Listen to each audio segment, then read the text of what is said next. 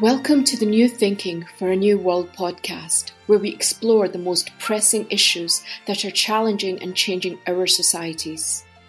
We are looking for new thinking and new solutions wherever we can find them. Listen as host Alan Stoga, the Thalberg Foundation's chairman, challenges his guests for analysis, ideas and actions.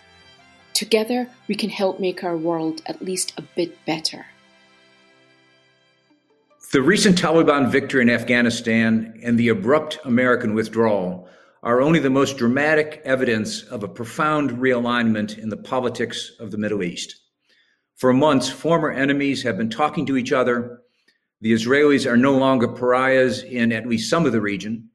Military confrontation seems to have taken a back seat in rhetoric and, in fact, to economic cooperation. Iran sits at the center of this emerging new reality. Rapprochement among Arabs and peace with Israel is one thing if it is aimed at a united front against Iran, but quite another if it is about finding new ways to work with Iran on common objectives. That would be new thinking for a new world. How are these developments seen in Iran? What kind of Middle East do the leaders of that country, including the newly elected President Ebrahim Raisi, want, and what are they prepared to do to get it? My guest today, a former Iranian diplomat and top advisor on nuclear and foreign policy, is as well positioned as anyone to answer those questions. Ambassador Sayed Hossein Mousavian is Middle East security and nuclear policy specialist at Princeton University and a former chief of Iran's National Security Foreign Relations Committee. Welcome, Hossein. Good to see you. Good to see you. Thank you. Let's start at the meta level. Speaking of the Middle East, you recently wrote, quote, "We have reached the end of the era of American regional dominance," unquote, and argued that an axis among Beijing, Moscow, and Tehran could fill that gap. That's one model. Another model envisions Iranian-Arab cooperation without much role for non-regional states. Are those two models in contradiction? Actually, Alan, it could be in contradiction and also it could not be. If there is a regional cooperation system in the Persian Gulf based on Resolution 598, which has given mandate to Secretary General to talk to 8 countries around the Persian Gulf, Iran, Saudi Arabia, GCC countries, and Iraq, about a security and cooperation system in the Persian Gulf. If the UN Security Council is going to activate this resolution and give a mandate to the Secretary General to start such a regional forum, such a forum for a regional dialogue, then we would have both. We would have a regional cooperation system and negotiation between Iran and the regional countries to settle the crisis. However, we would have the supervision of the 5 permanent members of United Nations Security Council, the US, Russia, China, France, and UK. Therefore, it depends if the US is going to confront Iran. If the US allies and the US are going to continue the united front to fight Iran, Iran definitely would continue to strengthen the relation with the Eastern Bloc like Russia and China. Therefore, this would be somehow a confrontational policy between Eastern Bloc, the US, Europe, and their allies.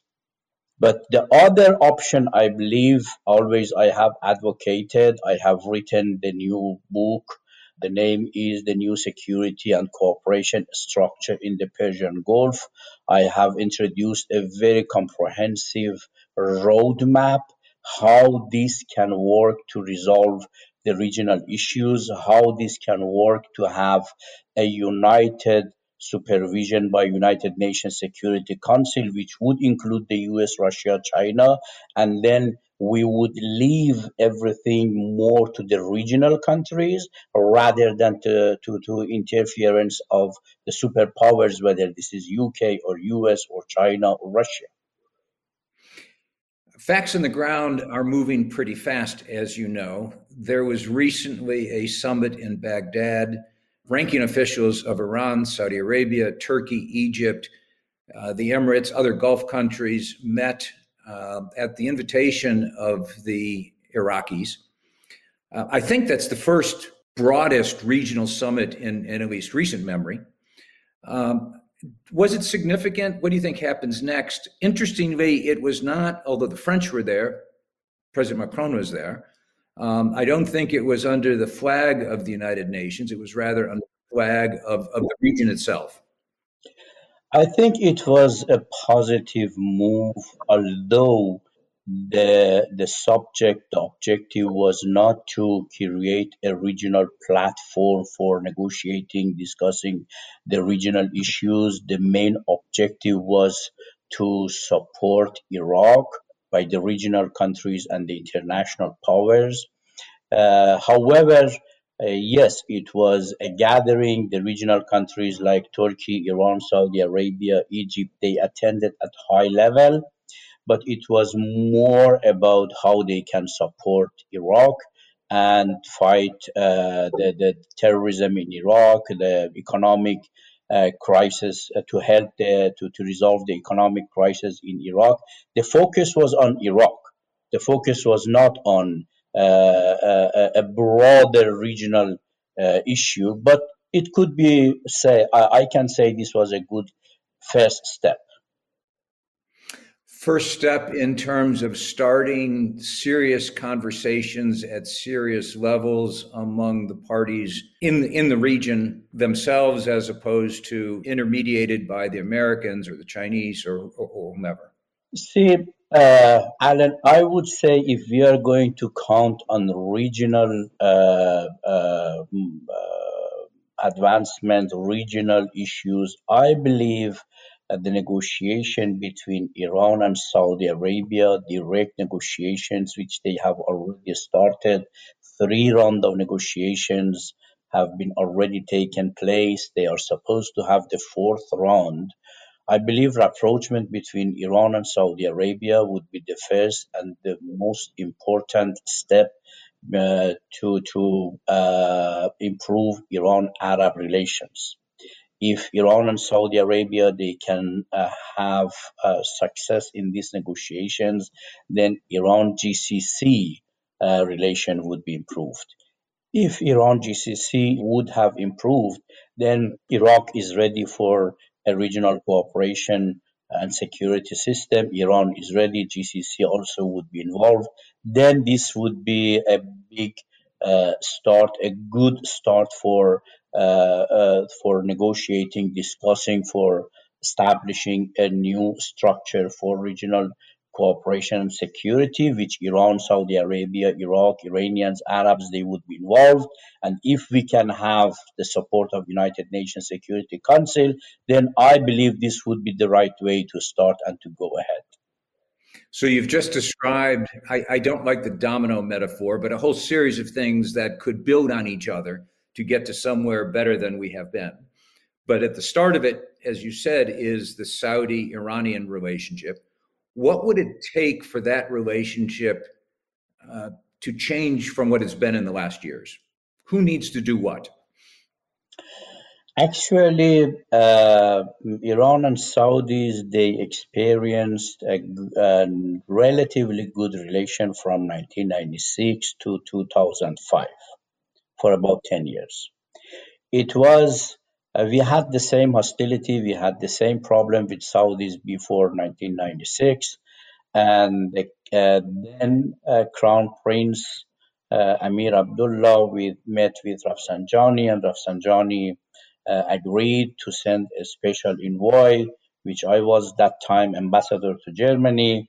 The then Iranian president Ayatollah Rafsanjani wanted me to go to negotiate with King Abdullah. I went to Jeddah for 4 nights from 11:12 p.m. till 5 o'clock in the morning. We had a long conversation together and we agreed on a very comprehensive package on bilateral relation, political security, economic relations, everything.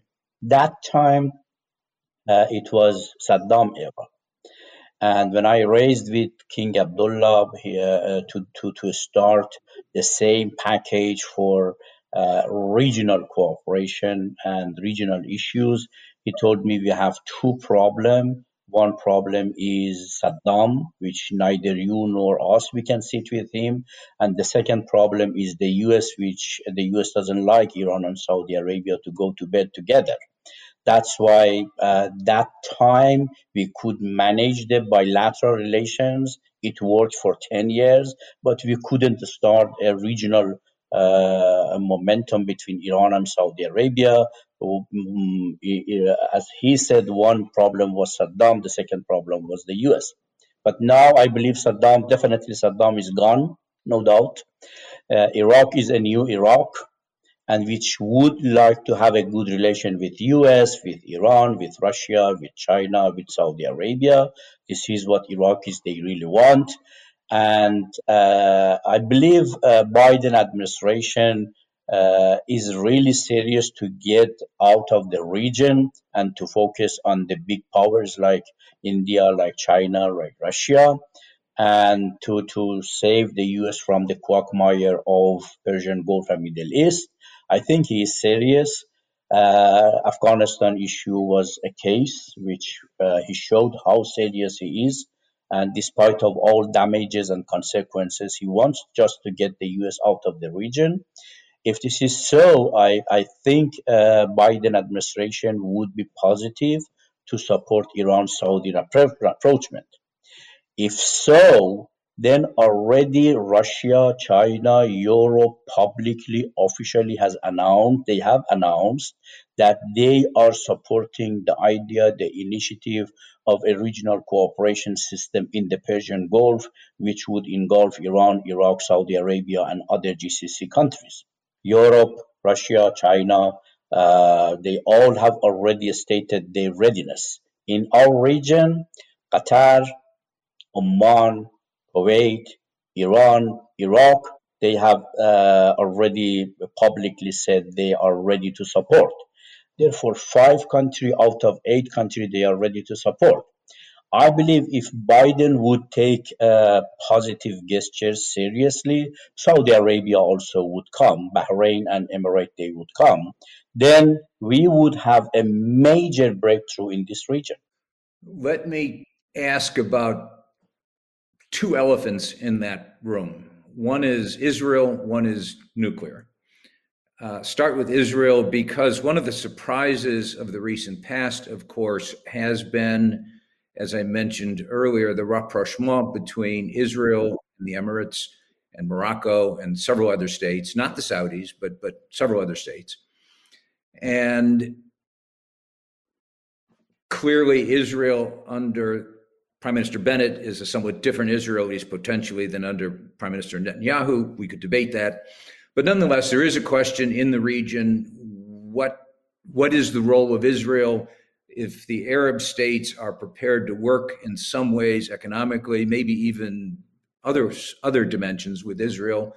How does that affect the structure that you have been talking about? I believe the world powers should focus on the Israeli issue. They should focus for implementation of all UN resolutions to settle Israeli-Palestinian crisis. We have this crisis for 70 years. We have multiple resolutions. And frankly speaking, Israelis, they have violated every resolution of United Nations during last 50, 60 years. Therefore, this is, they are responsible.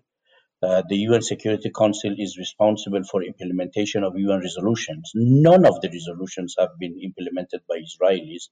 That's why this crisis is going for 70 years. And today we are in the worst situation of the crisis between Israelis and Palestinians.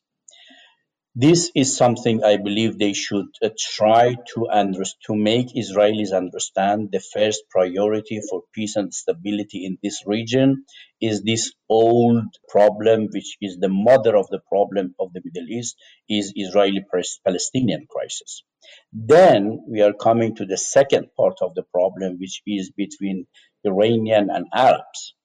We have already discussed how the second problem can be resolved, but you would say that even between Iranian and Arabs, Iran and Saudi Arabia, Iran and GCC, you may have dispute over the nuclear issue. I would say yes, but within the regional cooperation system in the Persian Gulf, one of the principles could be agreed between 8 countries in the Persian Gulf is nuclear weapon-free zone in Persian Gulf.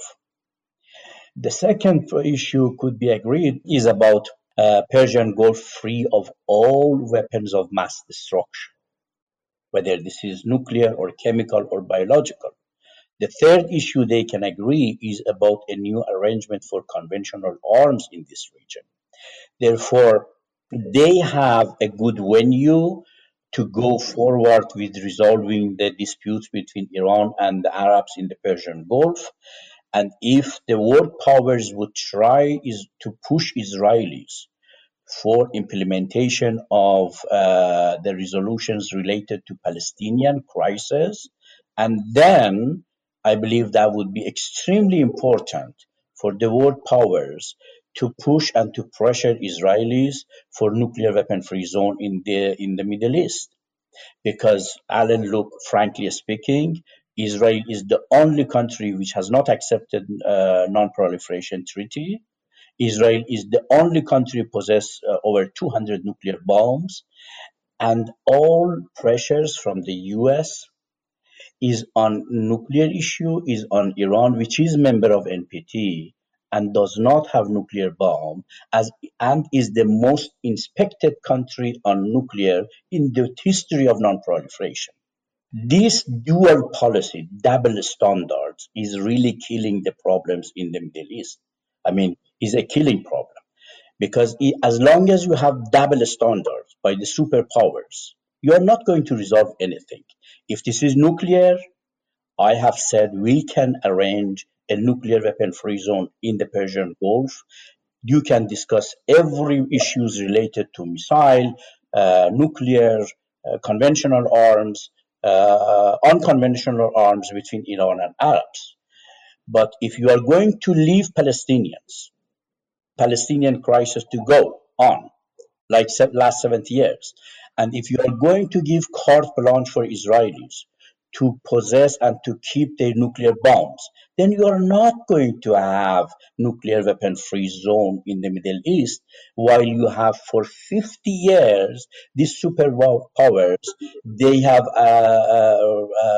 passed and ratified multiple resolutions for nuclear weapon-free zone in the Middle East, while they know there is only one country should give up the nuclear bombs. Therefore, I think sending and diverting every problem in this region on Iran, that's why we have never been able to resolve. That's why the Palestinian problems is not resolved. That's why the nuclear weapon-free zone in the Middle East has not been realized. That's why WMD-free zone in the Middle East has never been realized. That's why you have not been able to implement any of UN resolutions in this region. That's all true. But the key word that you used was if. And as I look around the world, I see very little pressure on either of those issues. Indeed, any serious negotiation on the Palestinian issue has not happened for many years. And any serious pressure on the Israelis' nuclear capacity hasn't happened ever, I don't think. And we are where we are. And that's why I asked the question at the start. The Abraham Accords, so-called, seem to point in a different direction. The Baghdad summit started a process. The Saudi-Iranian conversation started a process. But none of those initiatives are predicated on implementation of the UN resolutions with regard to the Palestinians. In fact, it's not even discussed very widely. And none of them are predicated on a nuclear-free zone in the region. So I ask again, will these initiatives... Alan, I believe this type of diplomatic relations is with some Arab governments would not resolve the Israeli-Arab problems. Because first of all, you have Arab nation, you have hundreds of millions of Muslims, which you would not be able to convince them for continuation of occupation of Palestine, a Muslim land, Muslim country. And at the same time, you would think you can resolve all these crises with a diplomatic relation with some Arab states, which they actually are not democratic states, and they have no face and credibility between the Muslim nations internationally. I mean, in the world. I mean, this is another issue. Israelis, they think if they would employ this emir on that king, they would be able to resolve their problem in this region. No, this is not going to be a sustainable solution. However, if the world powers, as you say, and I agree, they are not serious about Palestinian-Israeli crisis, if the world powers they do not want to execute the UN resolutions in regard to Palestinian crisis, in regard to nuclear weapon free zone, in regard to WMD free zone, because of Israelis, then at least they can support for implementation of other resolutions like resolution 2231, which is related to Iranian nuclear issue.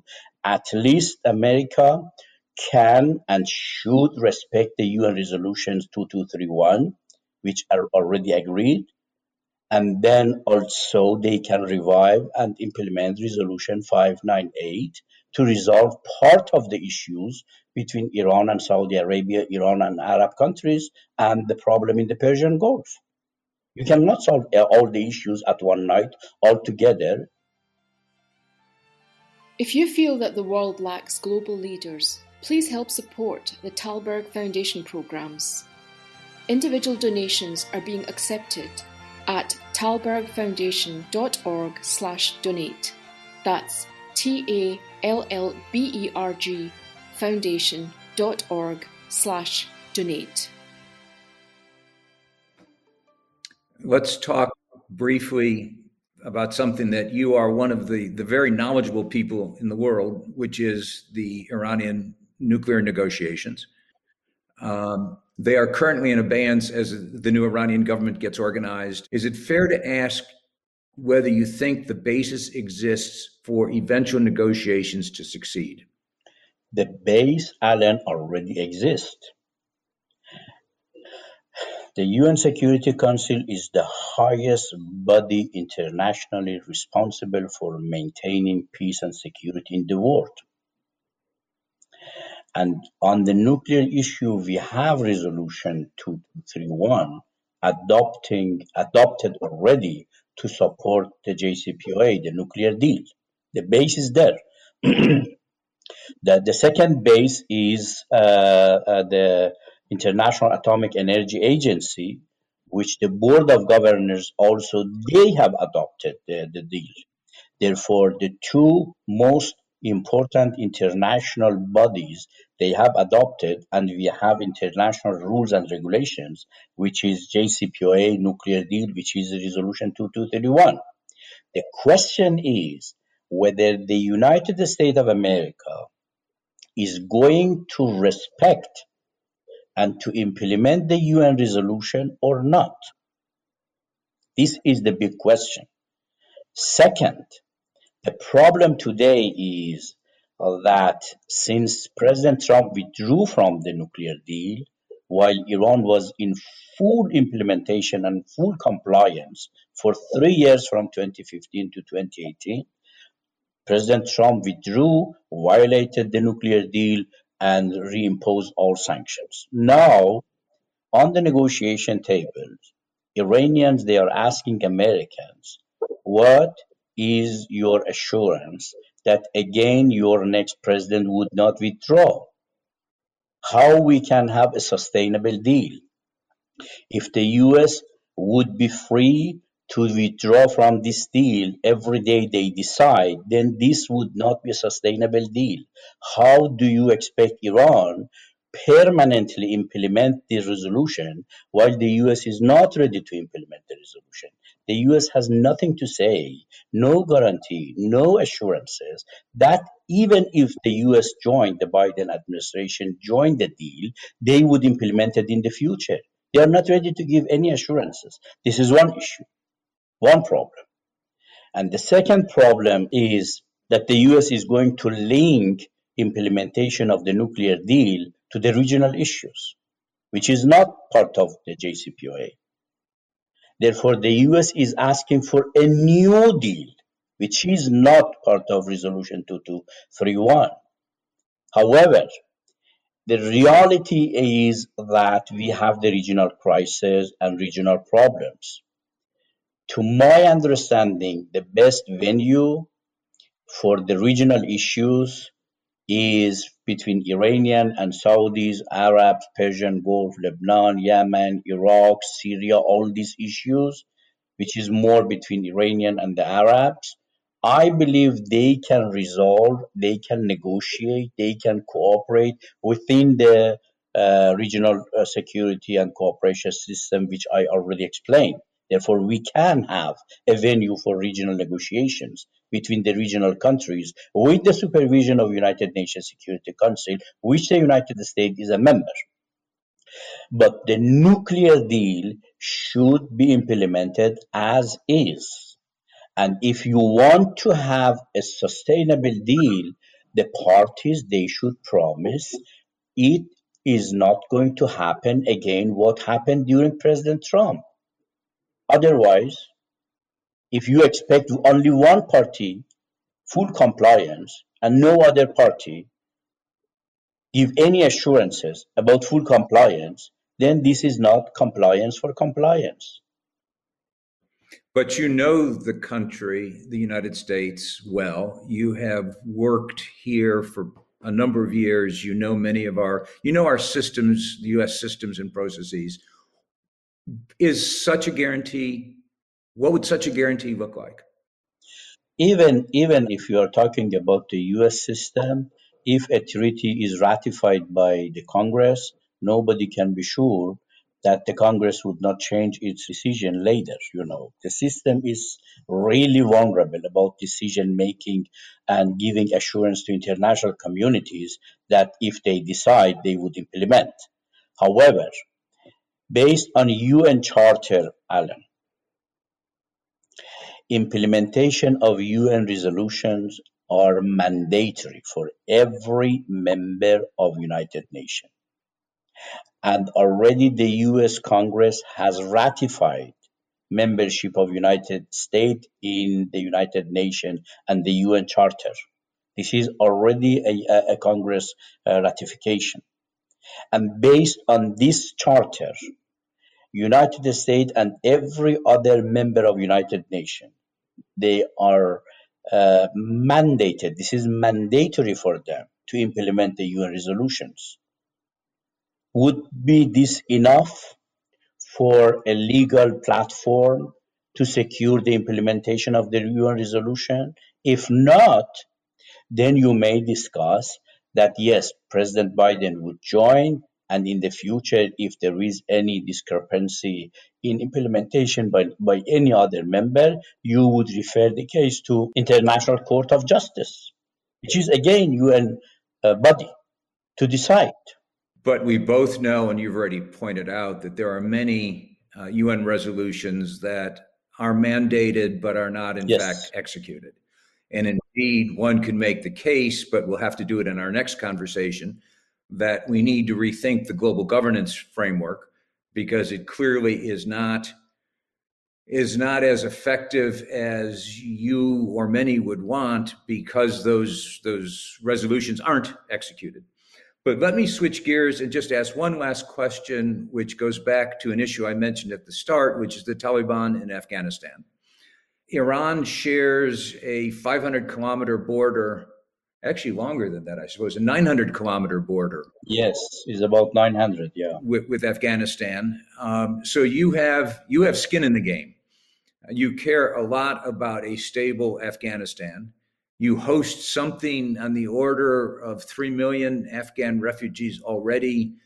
Numbers that go up and down, but could well go up in a very unstable situation in Afghanistan. What do you see? Yes, you are completely right. Iran has a very important national security issues because of hundreds of kilometers of common borders, because of the war in Afghanistan for about 40 years or even over 40 years, because of the refugees, because of drug trafficking, because of terrorism, because of instability, because of money laundering, because of a lot of problems. And the Iranians, they have been hosting hundreds of thousands or millions of Afghans for 40 years. I mean, this is a huge humanitarian contribution Iran has made to the neighbor. However, it is really, Alan, interesting to review a very, very short and summarized review. In 2001, when the US invited Iran to cooperate to fight Al Qaeda Taliban, Iran cooperated, and only because of Iran-US cooperation, Taliban was defeated, and the US could enter, the American military could enter Kabul, and then we had Bonn Conference for new political establishment, and then Iran, US, they really cooperated for a new political structure in Afghanistan. But immediately after such a unprecedented cooperation, when President Bush labeled Iran as axis of evil, as a reward to Iranian cooperation fighting war on terror in Afghanistan, then Iranians, they left Americans alone with Taliban, because the US wanted actually to isolate Iran, and they said, okay, thank you, goodbye, we leave you with Taliban. And then the US allies, Saudi Arabia and Pakistan, they supported Taliban. And that's why for 20 years, the US was fighting with Taliban. The government was fighting with Taliban. And from the other side, Taliban was supported by the US allies, Pakistan and Saudi Arabia and some other Arab countries. And practically at the end, Pakistan, Saudi Arabia, and United States, they cooperated to defeat United States in Afghanistan. You know, the US was defeated by its own allies, not by Iran. Now, Taliban has been reality. The day President Bush labeled Iran as axis of evil and wanted Iranian to leave Afghanistan in 2001, and Iranian, they left the US along with Taliban. They established a new channel with Taliban. Iranian Talibani channel has worked, Taliban channel has worked for over 20 years. This is not something new. And for 20 years, they decided not to harm each other, to be neutral against each other. And that's why Taliban could focus on fighting the US. That's why Saudi Pakistani support for Taliban worked, and that's why the US failed and was completely defeated. Now, because of 20 years of back channel and confidential relation between Taliban, before they come to Kabul, they had very serious, important meetings in Tehran. And to my understanding, there is a type of agreement and understanding between Iran and Taliban how to work together in order to not to fight, in order to not to have old hostilities, and try to help Afghanistan to revive Afghanistan and and to create an inclusive government. Of course, Iran would agree that Taliban should have a major role in the future governing system of Afghanistan, but Iranians, they are insisting to Taliban, and Taliban has accepted. And in Tehran, they announced, when they were in Tehran, they announced that they have agreed to have inclusive government. If this is so, if Saudi Arabia, Iran, Pakistan, they would cooperate, international community they would cooperate, and if Taliban also would agree to have inclusive government, then you can be optimistic. That is an absolutely wonderful note on which to end this conversation, because it is a complicated world, and ending with the possibility, at least, that a very dark chapter in Afghanistan's long, dark history could evolve in a positive way, with the region making it happen. That would indeed be an accomplishment. That would help a lot of people in a lot of ways. So thank you very much for this conversation. Thank you very much, Alan. As always, I enjoy talking to you. I learn something every time we meet, and I've learned today. Thank you. Thank you for joining us. Please rate our show on Apple Podcast and subscribe. Meanwhile, you can find us on Facebook, Twitter, and Instagram. Or you can subscribe to our newsletter at tallbergfoundation.org to learn more about our work. That's TALLBERG foundation.org. Thank you, and we'll be back again next week for another episode of Tallberg's New Thinking for a New World. This podcast was brought to you through the generous support of SNF, the Stavros Niarchos Foundation.